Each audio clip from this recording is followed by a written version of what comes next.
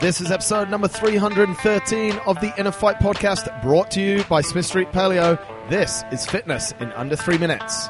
Andre, this week, 5 points on why you should stay away from bread. There's been a lot of discussion about this. Everyone loves the bread, especially kind of where I'm from with France and Paris and everything. Yeah. People love their bread here, but in general, all over the world, they love it. Let's hit them with the facts, mate. First off, it contains a lot of gluten, which, in simple terms, mate, gluten goes down into the gut and rips away the wall lining of the small intestine. Simple, simple, simple. That's Fact. what's going on. It's a fact. What else? Bread is super low in essential nutrients, so we just want to stay away from it.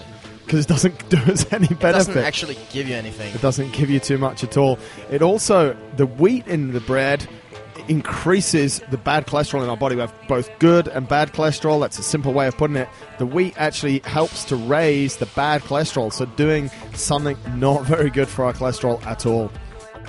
Another thing that's super bad about the bread is that it may contain a lot of other harmful ingredients, such as sugar and a lot of other bad things. That's the thing. They put a load of sort of thickening agents, sugar, emulsifiers, all this kind of stuff in just to, I guess, mate, at the end of the day, they want to make it as tasty as possible. Best looking and all that. You do get some bread that you're like, how on earth did they get it to that shape, huh? Exactly. It's, not great at all. And as a result of that, mate, as a result of the high level of carbohydrates, it actually spikes our sugar level like out of control. Yeah. So it's causing these reactions within the body that really we just don't need. But I think, as you said before, it's such a huge part of pretty much every culture, eh? Yeah. It's crazy. Like, we all have it for a starter or as a snack. Yeah. Yeah. Even for, like, dessert and stuff. Yeah. Like, I think one of the biggest things that people get scared of is what would happen if we removed bread from the diet,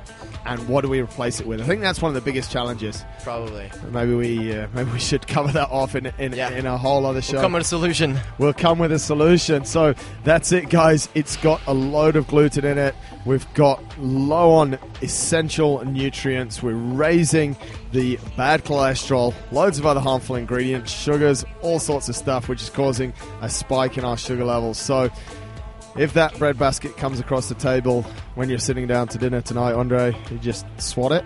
Next. Just next it. Get it out. That's bread. This is fitness in under 3 minutes.